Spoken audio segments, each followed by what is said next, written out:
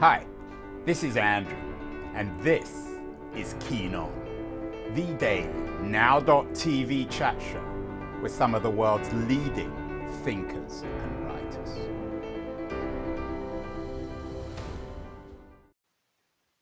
Hello, everybody. It's September the 6th on the west coast of the United States. It's Labor Day here. A day perhaps rather incongruous in America, supposed to celebrate workers, the working class. The headline on CNN is perhaps unwillingly paradoxical. Labor Day 2021, what's open, what's closed? I guess everything should really be closed if we're supposed to be honoring workers. We have lots of backward-looking pieces in the press today. Labor Day, according to one opinion piece in the Washington Post, is supposed to be a celebration of solidarity and freedom of the working class. The British Guardian suggests that the US workers probably aren't winning when it comes to labor and Labor Day in the United States. And that's confirmed in the Washington Post headline. Millions in the US lose jobless benefits as federal aid expires, thrusting families and economy onto uncertain past. Lots of other pieces about the very demoralizing nature of labor in the United States. We've had a lot of shows about this. One piece in the New York Times about other people's rotten jobs. Many of the pieces in the media today look backwards, looking for examples from solidarity from American Union history. But there's another way of trying to celebrate Labor Day and solidarity, rather than looking backwards, looking forwards.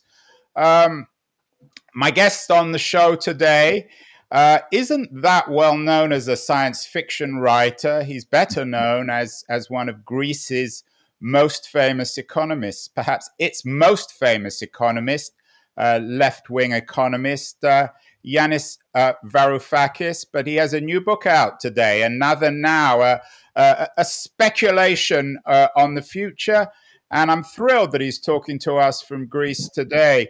Yanis, most of our viewers will not be familiar with you as a science fiction writer. As I said, you've made a name as a troublemaker on the international scene, Greece's economics minister, the guy who exposed the rottenness of the EU and the rottenness of the international capitalist system. Why did you decide to imagine another now, a world about 2025 and 2036, entirely speculative? Yanis's version, perhaps, of Star Trek. Well, I've always been a Trekkie. Thank you, Andrew, for the invitation, for having me on your show. I've always been a Trekkie and a science fiction buff, and I always, like aren't we all keen to write a novel? I wasn't that keen, I have to say, but we all have a novel within us trying to get out. For most of us, we shouldn't dare do it. And I assumed that I was one of those people that should not be allowed to write a novel. Why did I do it? Look, as a lefty, yes, I am a lefty, I confess to the charge. All my life, I've been avoiding the difficult question. Mate, if you don't like capitalism, what's the alternative? The moment you start as a lefty trying to answer that question, and you start mumbling because you really want to distance yourself from the Soviet Union, which was quite dystopic. Social democracy is on the wane and quite unappealing, unappetizing. So what's the alternative to capitalism? We don't like this beast which rules over our lives. So I always wanted to avoiding the question. And then when I decided to sit down and write it, to write my thoughts on how could we have organized life, work, land use, money, trade, our democracies differently, I realized that I'm bamboozled by very strong disagreements with myself. Because it's one thing to describe what is, that I can do. I've done it all my life. It's quite another to try to imagine a realistic utopia. So because I was disagreeing with myself, I thought, well, the best way of writing this thing up is to have different characters disagreeing with one another. So I could put different views of mine in the mouth of different characters. But the moment you start thinking that way, you are in a rabbit hole that leads you to writing a novel. And because I'm a Trekkie and a science fiction buff, and I always thought that humanity's dalliance with technology will, in the end, take us to one or of two extremes, either the Matrix, where the artifacts, the robots, the androids that we create end up ruling over us and using us as sources to be exploited, or towards Star Trek, which is the ultimate liberal communism. As you say, you introduce three characters in the book, or there's more than three characters, but there seem to be three main characters, Costa, Iris, and Eva. And they all capture a piece, I guess, of the left or of the liberal left, our contemporary left. Tell me about your characters, why you're using them and what they're saying and what they offer the novel. What they capture is the three strands of modernity that crashed and burned, three gross failures of the human spirit and of progressive movements, not of the left, but of modernity. So there is Iris, representing the left wing, a Marxist lesbian who can't stand Marxist or lesbians. From Brighton, of all places, Yanis. Have you spent some time Have you spent some time at the University of Sussex? I was intrigued. One of the funny things about most science fiction books like yours is that in some ways they're quite prosaic. They're very much down to earth. One of the more interesting things I thought about, now I think it's a wonderful book, are your little vignettes on life in Brighton and amongst left-wing economists at British universities, which I know you've had some experience of. The dystopia of university life, as I called it. No, look, I do happen to have an honorary doctorate from the University of Sussex, but I didn't spend any time there. They might take if they read this book, Yanis, they might take it away from you. No, I don't think so. No, I'm teasing you. In very good light. I was an Essex person, but I had friends from Sussex. So that's Iris. She represents the hope of the left from the 19th century onwards, that humanity can band together, overcome capitalism, and create better men and women. And that, of course, crashed and burned in the Gulag and in the failures of social democracy. And Iris is obsessed, of course, with Margaret Thatcher, who sort of who she appreciates at the same time. Remember? Yes. She hates everything that Thatcher did, but she keeps saying to herself, if only we had somebody like her on our side of politics, and she prefers Thatcher's honesty to the dishonesty of the left. So that's part of me, right? But then there is Eva. Eva is a right-winger. She's a former banker, and she's a neoliberal, what you would describe as a neoliberal economics professor. But she represents another strand of modernity, the strand which, beginning with Adam Smith, and then moving on to people like Schumpeter and the Austrians, and even Milton Friedman, believed very strongly that if you let the market do what it thinks it should be doing, then good things will happen for humanity. Humanity will be liberated. We'll all be both rich and free. And that, of course, crashed and burned in 2008. So Eva is, just like Iris, is carrying on her shoulders a major defeat. She used to work for Lehman. She was fired. She was disgruntled. She did a PhD in economics. She still believes in the market as the best way of organizing economic life, but she's injured just like Iris is. And then there's Costa, who's a well, so they're both Eva and Iris are disappointed idealists, I guess, in a sense. People who want the world to be better, but whose vision has crashed and burned. And then, of course, there's Costa, who's really the key guy. Of course, a Greek in the book. Yanis, surprise, surprise. Yeah, Costa is not me, by the way. I mean, I don't. No, you're in it as well as a sort of narrator. Yeah, but Costa exists. Is a real person. It's somebody I've known for decades now. Of course, not in the way that I depict him in the novel. The novel is fiction, but Costa represents the technological hope the hope that a lot of technologists, especially digital technologists, had, that the internet would liberate us, would democratize society. Remember that? Yeah, I do remember. That some of us had, even I had it at some point, or hope, fantastical hope. So he's a young man from Crete. He goes to Germany to become a computer scientist. That's he succeeds in doing. He builds hardware. He works for cutting-edge companies, building anything from missiles all the way to bionic ears and eyes. And he has this view that technology can liberate humanity. But just like Iris's left-wing version of modernity and Eva's right-wing version of modernity, he realizes that big tech is taking the internet over, the digital technologies over, and turns them into instruments of enslavement. And he tries to create a machine that will not do anything in practice, but it will act as a mental experiment for all of us to understand that we're being all enslaved. We are all becoming proletarians, including the rich people. And is this called the Halpavam, the heuristic algorithmic pleasure and experiential value maximize? And it basically is a device that invents another now. Is that fair? Only by accident. What Costa wants to do in the novel is something that Plato first mentioned. Plato has this story which always struck me as very significant from the Republic, his Republic, in which he says he wants to explore with his students and his readers. That's Plato. He wants to explore what power really means and the paradoxical nature of power. So he creates this parable.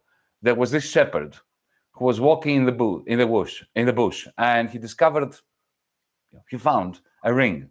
And when he put it on, he realized that if he turned it, he became invisible. And that gave him immense power. So he becomes invisible, he turns the ring, goes to the palace of Lydia, which is the state in which he lived, and murders the king and becomes king himself because he could. He was invisible.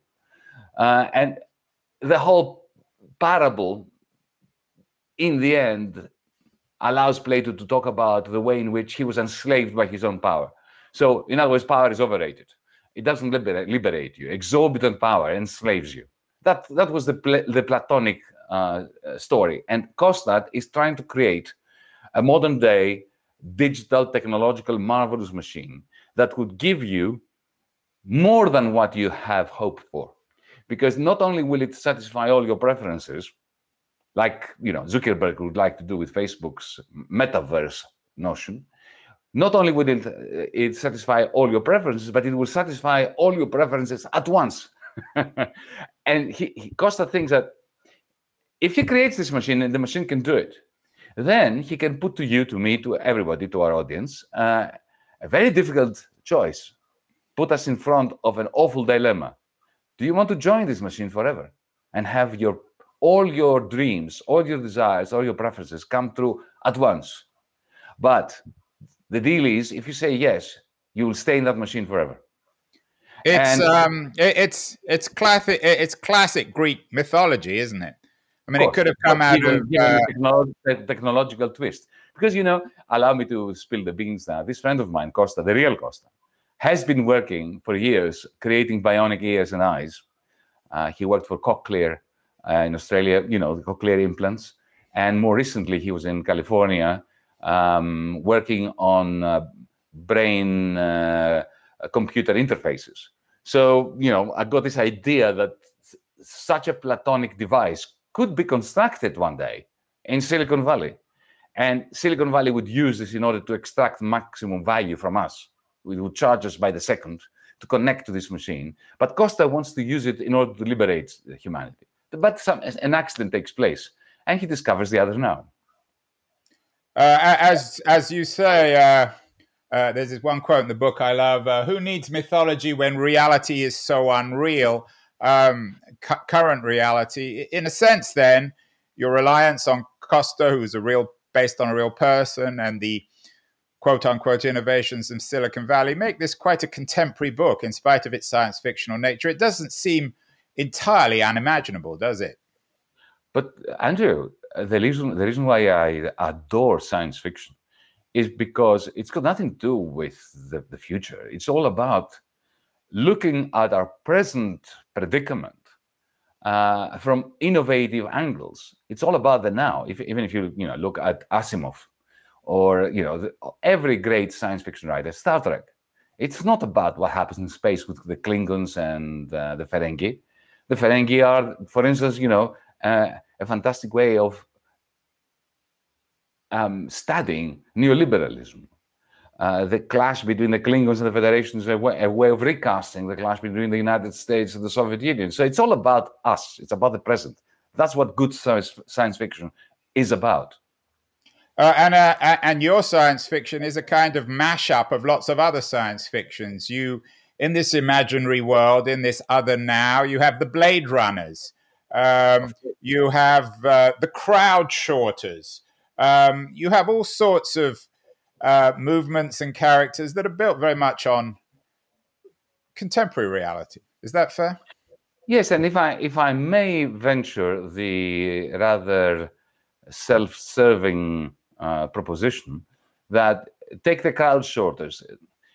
These are all organizations which, in a particular chapter, which explains how capitalism was overthrown in The Other Now, I have tried to describe these fictional groups that brought capitalism down. One of them is the Crowd Shorters, and what they do is, led by a woman called Esmeralda, who used to work for Lehman Brothers as well, and she was a financial engineer, and she got really peeved by what Lehman's had been doing in her name and with her help. And she organized other financial engineers to crowd short. In other words, to get together, pool resources together, and help others short companies that are misbehaving, companies that are abusing the public interest, and so on. And remember the GameStop story? Yeah, so this is classic GameStop. That happened 6 months afterwards, after the publication of my book. And people were calling me up and saying, are the crowd shorters real? Are they happening? Is this what's happening now with GameStop? No, it's not exactly what's happening. No, because my crowd shorters had a political plan, a political agenda and manifesto. The GameStop crowd shorters were not of that kind, but there are similarities, and some of them are quite startling. You also have another group who will be very familiar, I think, to many of us, the Wikiblowers. The role of technology then is really important in the book.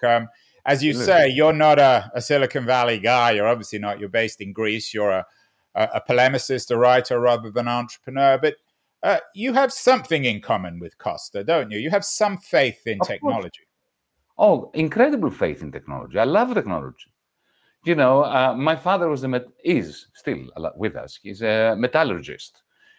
So he studied metals, the history of metals, and he was working in a steel factory and so on. And he, from the age of 5, instructed me, I think quite usefully, to the role of technology in speeding up history. You know, here in Greece, we have a lot of that, history, I mean. So he was explaining to me how when they moved from copper to iron and then from iron to steel, history was no longer measured in the centuries, but in the decades. And with Bessemer's invention of very cheap ways of producing steel, and then with the second industrial revolution, with electromagnetism, we moved from the steam engine, we moved to the Edisons and the Fords. So technology is for me, is a great liberator. But like all wonderful instruments, it can be used for ill, and it can enslave us. That's why earlier on, I said that we have to choose between the two extreme trajectories, one leading us to the Matrix, and the other is leading us to Star Trek. I don't believe in going back. I really loathe the idea of going back to the woods and living, a bucolic life. I wouldn't want that. I want a technologically advanced life. But I don't want Zuckerberg to control it. And I don't want Jeff Bezos to control it. No, I don't think any of us do. Yanis, people be familiar with your book, Talking to My Daughter, another wonderful book about economics or how capitalism works. Might it be fair to say that this is a book in which you're talking to your father? There's quite a lot of stuff about, and I hope I pronounce this right, Hephaestus, the Greek. The Greek god of blacksmiths, metalworking, and carpenters, and the madness of Hephaestus is one of the sort of parables in the book. What were you saying about this Greek mythology? What should we be learning from it? By the way, let me pronounce it correctly. Well, let me make it easier for you, because in Latin it's Vulcan. Okay, that yes. Star Trek as well, doesn't it? Yes. So it's the god of technology. It's the guy who has a limp. He's not very good to look at, and he lives inside a cave in Mount Olympus, and he's an ironsmith, and he makes things. So he's the one that created the magical armor of Achilles. So that he captures and his madness is the madness of having a capacity is the result of having the capacity to produce magnificent artifacts that liberate humans, while at the same time those very same instruments can be used in order to murder us en masse, to enslave us, and so on. And yes, I had to put it in there because Costa feels a bit like that. Costa is a fantastic technologist, and he fears that in his attempt to use technology to liberate us, he may have provided Zuckerberg and Facebook and big tech with magnificent tools for enslaving us and making us permanent clients of their machinery. Is that what the Panopticon code is or was in the book? Their Big Brother had a weapon they called the Panopticon code, of course, which was invented by Jeremy Bentham in the 18th century. Yes, except that in my another now in the world, in the now that the rebels, the techno rebels, have created, the Panopticon is reversed, and it is used in the same way that Julian Assange of WikiLeaks envisioned. It was like a digital mirror that was turned onto the face of Big Brother, so that all of us are watching him, watching us, and therefore sort of counterbalancing Big Brother and annulling his power over us. So you believe in the Panopticon if it can indeed be reversed, and Orwell's cameras in 1984 or Jeremy Bentham's prison, 18th century prison, if we're the ones watching the watchers, then it can all work using technology. It can be used in order to stop the very few from having exorbitant power on the very many for a start. And look, Andrew, we live in a world where individuals are absolutely transparent. So big tech and the NSA and the Greek CIA and so on, they know everything about us. They watch us all the time, and they themselves, those who are in power, are opaque. Now, what I would like to do, and this is what the whole story about reversing the Panopticon, is to make them transparent and us opaque. Yeah, it's a lovely idea, Yanis. I'm not sure how practical it is. There's a lot in the book about the failure of the traditional left, and you've spent your life as a pugilist, an ideological pugilist on the left. What would you like the left to learn from your book? We can't have another Thatcher. That's obviously absurd. But what can the left learn from your vision of another now? What are you trying to tell traditional leftists who are still talking about class solidarity and going back to their Marx rather than looking in the 21st century? Well, there are many things I would like to say, but primary amongst them, if I have to choose one message, it is, beware of the little fascist that lives in you and in me. Because what we have proven in the last 100 years or so as leftists is that in the name of liberation, we create gulags by which we enslave others and ourselves. And this is why in the beginning of the book, the great revolutionary Iris is being buried in a coffin that is half black, half red. Red for the revolutionary fire burning in her heart, and black so that we are reminded, or she reminds us, even on her funeral, of the dark side within each one of us. So we have to fear not only the power of the corporations, of the multinationals, of the capitalists, but also the power of the state. That's why I keep saying that I'm a libertarian communist, and people think, what? But I truly believe in this. And you said something about returning to Marx. I believe Marx was a libertarian communist. If you look at his ideal of the good life, it's one in which nobody tells him what to do, neither state nor corporation. And, he reads in the morning, he goes fishing in the afternoon, he writes a theatrical play in the early evening, and then at night he plays cards with friends. And that, of course, comes from the German ideology, a young Marx, in which he believed in technology. So did Marx make the mistake was Marx's mistake in falling into the historical materialism trap and class conflict and failing to recognize the importance of technology? Oh, he never failed. No. He was absolutely spot on. He always recognized the importance of technology, and you can read that yourself by reading the first few pages of the Communist Manifesto. It's a paean to technology and how technology liberates and smashes Chinese walls of superstition like nothing else before in history. So he celebrates the technology that capitalism gives rise to. He was spot on in saying that the history of humanity hitherto has been the history of class struggle. This is completely right. I mean, even Warren Buffett understands that, and Bill Gates. Where he was wrong, if I'm to pinpoint the main error of Marx, is he did not appreciate the importance that his theory, the significance and the influence his theory would have on people that claim to be Marxists later on. Because think about it, a whole empire was created, and gulags were being built by Stalin, invoking Marx. Marx did not imagine that his theory would give power to people like Stalin. He assumed that he was insignificant, and it was the workers and the people out there that would create life in their own image and depending on their own vision.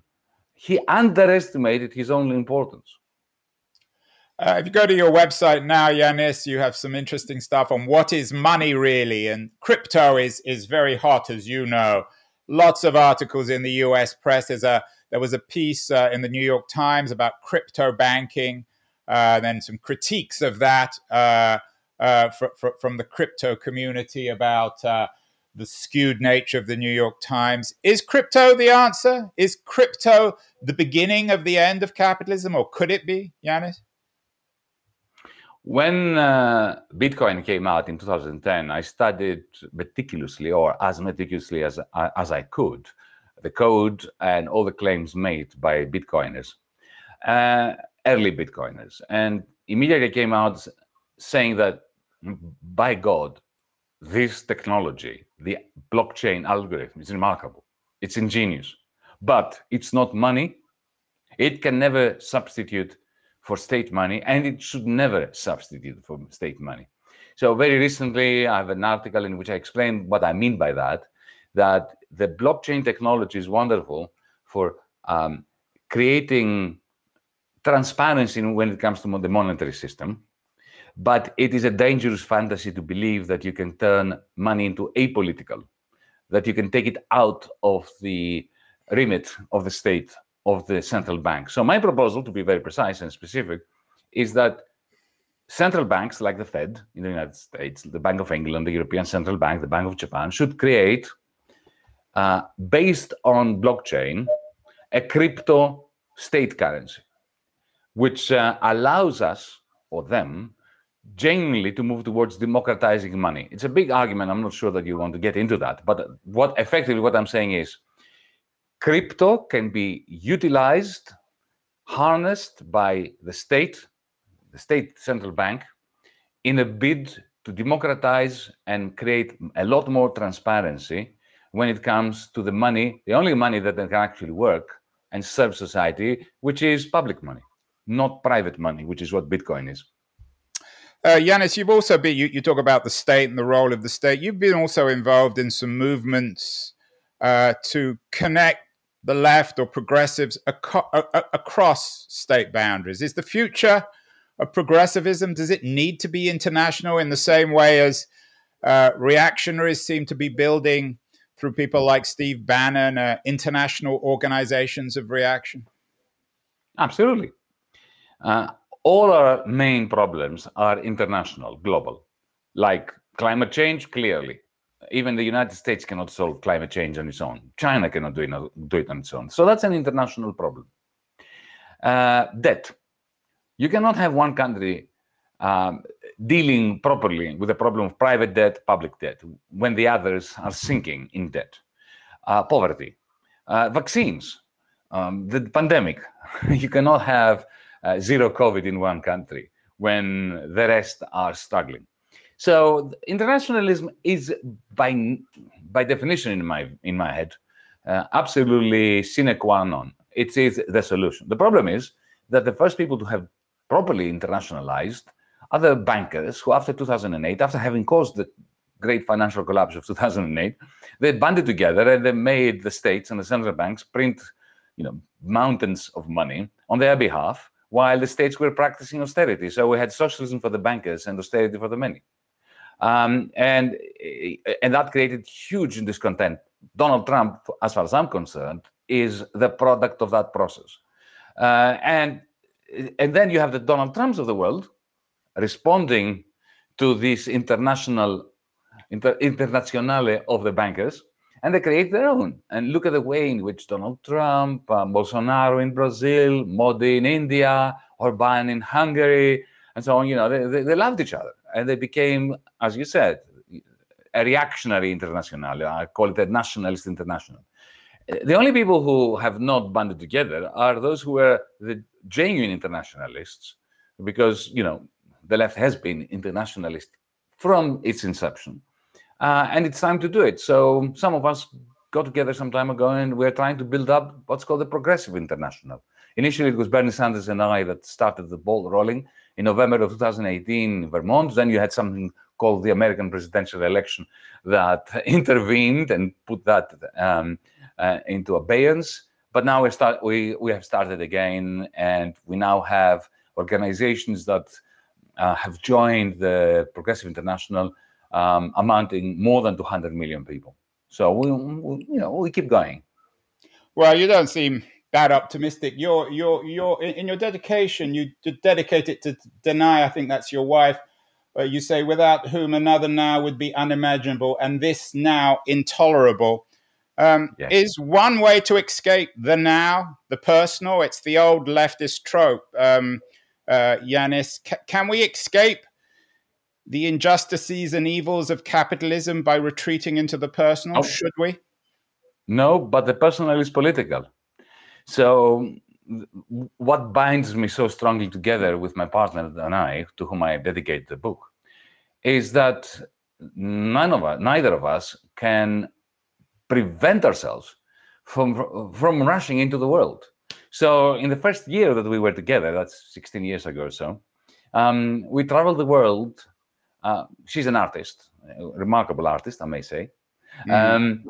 And it was an art project of hers to traverse all the harsh division lines in the world. So, we went to Palestine, the hard division there, Northern Ireland, the peace walls in Northern Ireland. We traveled along the whole breadth and width of the US-Mexican border. That was one of the most dangerous things we ever did. We were in Kashmir, on the line of control between the Indian and the Pakistani side of Kashmir. And this is how we combine the personal, the very strong link that the two of us have, with the political and the internationalist. Well, your book, Another Now, a novel, is, I think, in many ways an attempt to combine the personal and the political. It's a tremendous read, Yanis. Congratulations. I'm sure it's going to be another bestseller. You're talking to me, of course, from your home in Greece. In addition to Another Now, what else should people be reading in these strange times to make sense of reality, of our increasingly surreal, unimaginable reality? Well, you should read poetry. You should read Shakespeare. You should read the ancient tragedians, literature. But if I'm going to, I'm an economist, so if I'm going to make a recommendation, I'm going to recommend this book here by Matthew Klein, and Michael Pettis. Trade wars are class wars. And the subtitle is How Rising Inequality Distorts the Global Economy and Threatens International Peace. It's a great book for all of you out there who are worried about the US-China tensions, the new Cold War. Because Michael Pettis is an Anglo-Saxon economist, very good economist, who has lived for decades now in Beijing and teaches at the University of Beijing. And he brings a wonderful perspective. And I think the title says a lot. Trade wars are really class wars. This is not a war between, and not a contradiction between the United States and China. The tension between the two countries reflects tensions within the two countries, within China, within the United States. And it's a great read. Well, yours is a great read, Yanis Another Now, and you're a great interview. Keep well, Yanis Varoufakis, author of Another Now. It's always a pleasure and honor to talk to you. And I hope in the not too distant future we can do this live. So congratulations on the book, Yanis. Keep well. See you again very soon. Thank you. Thank you so much.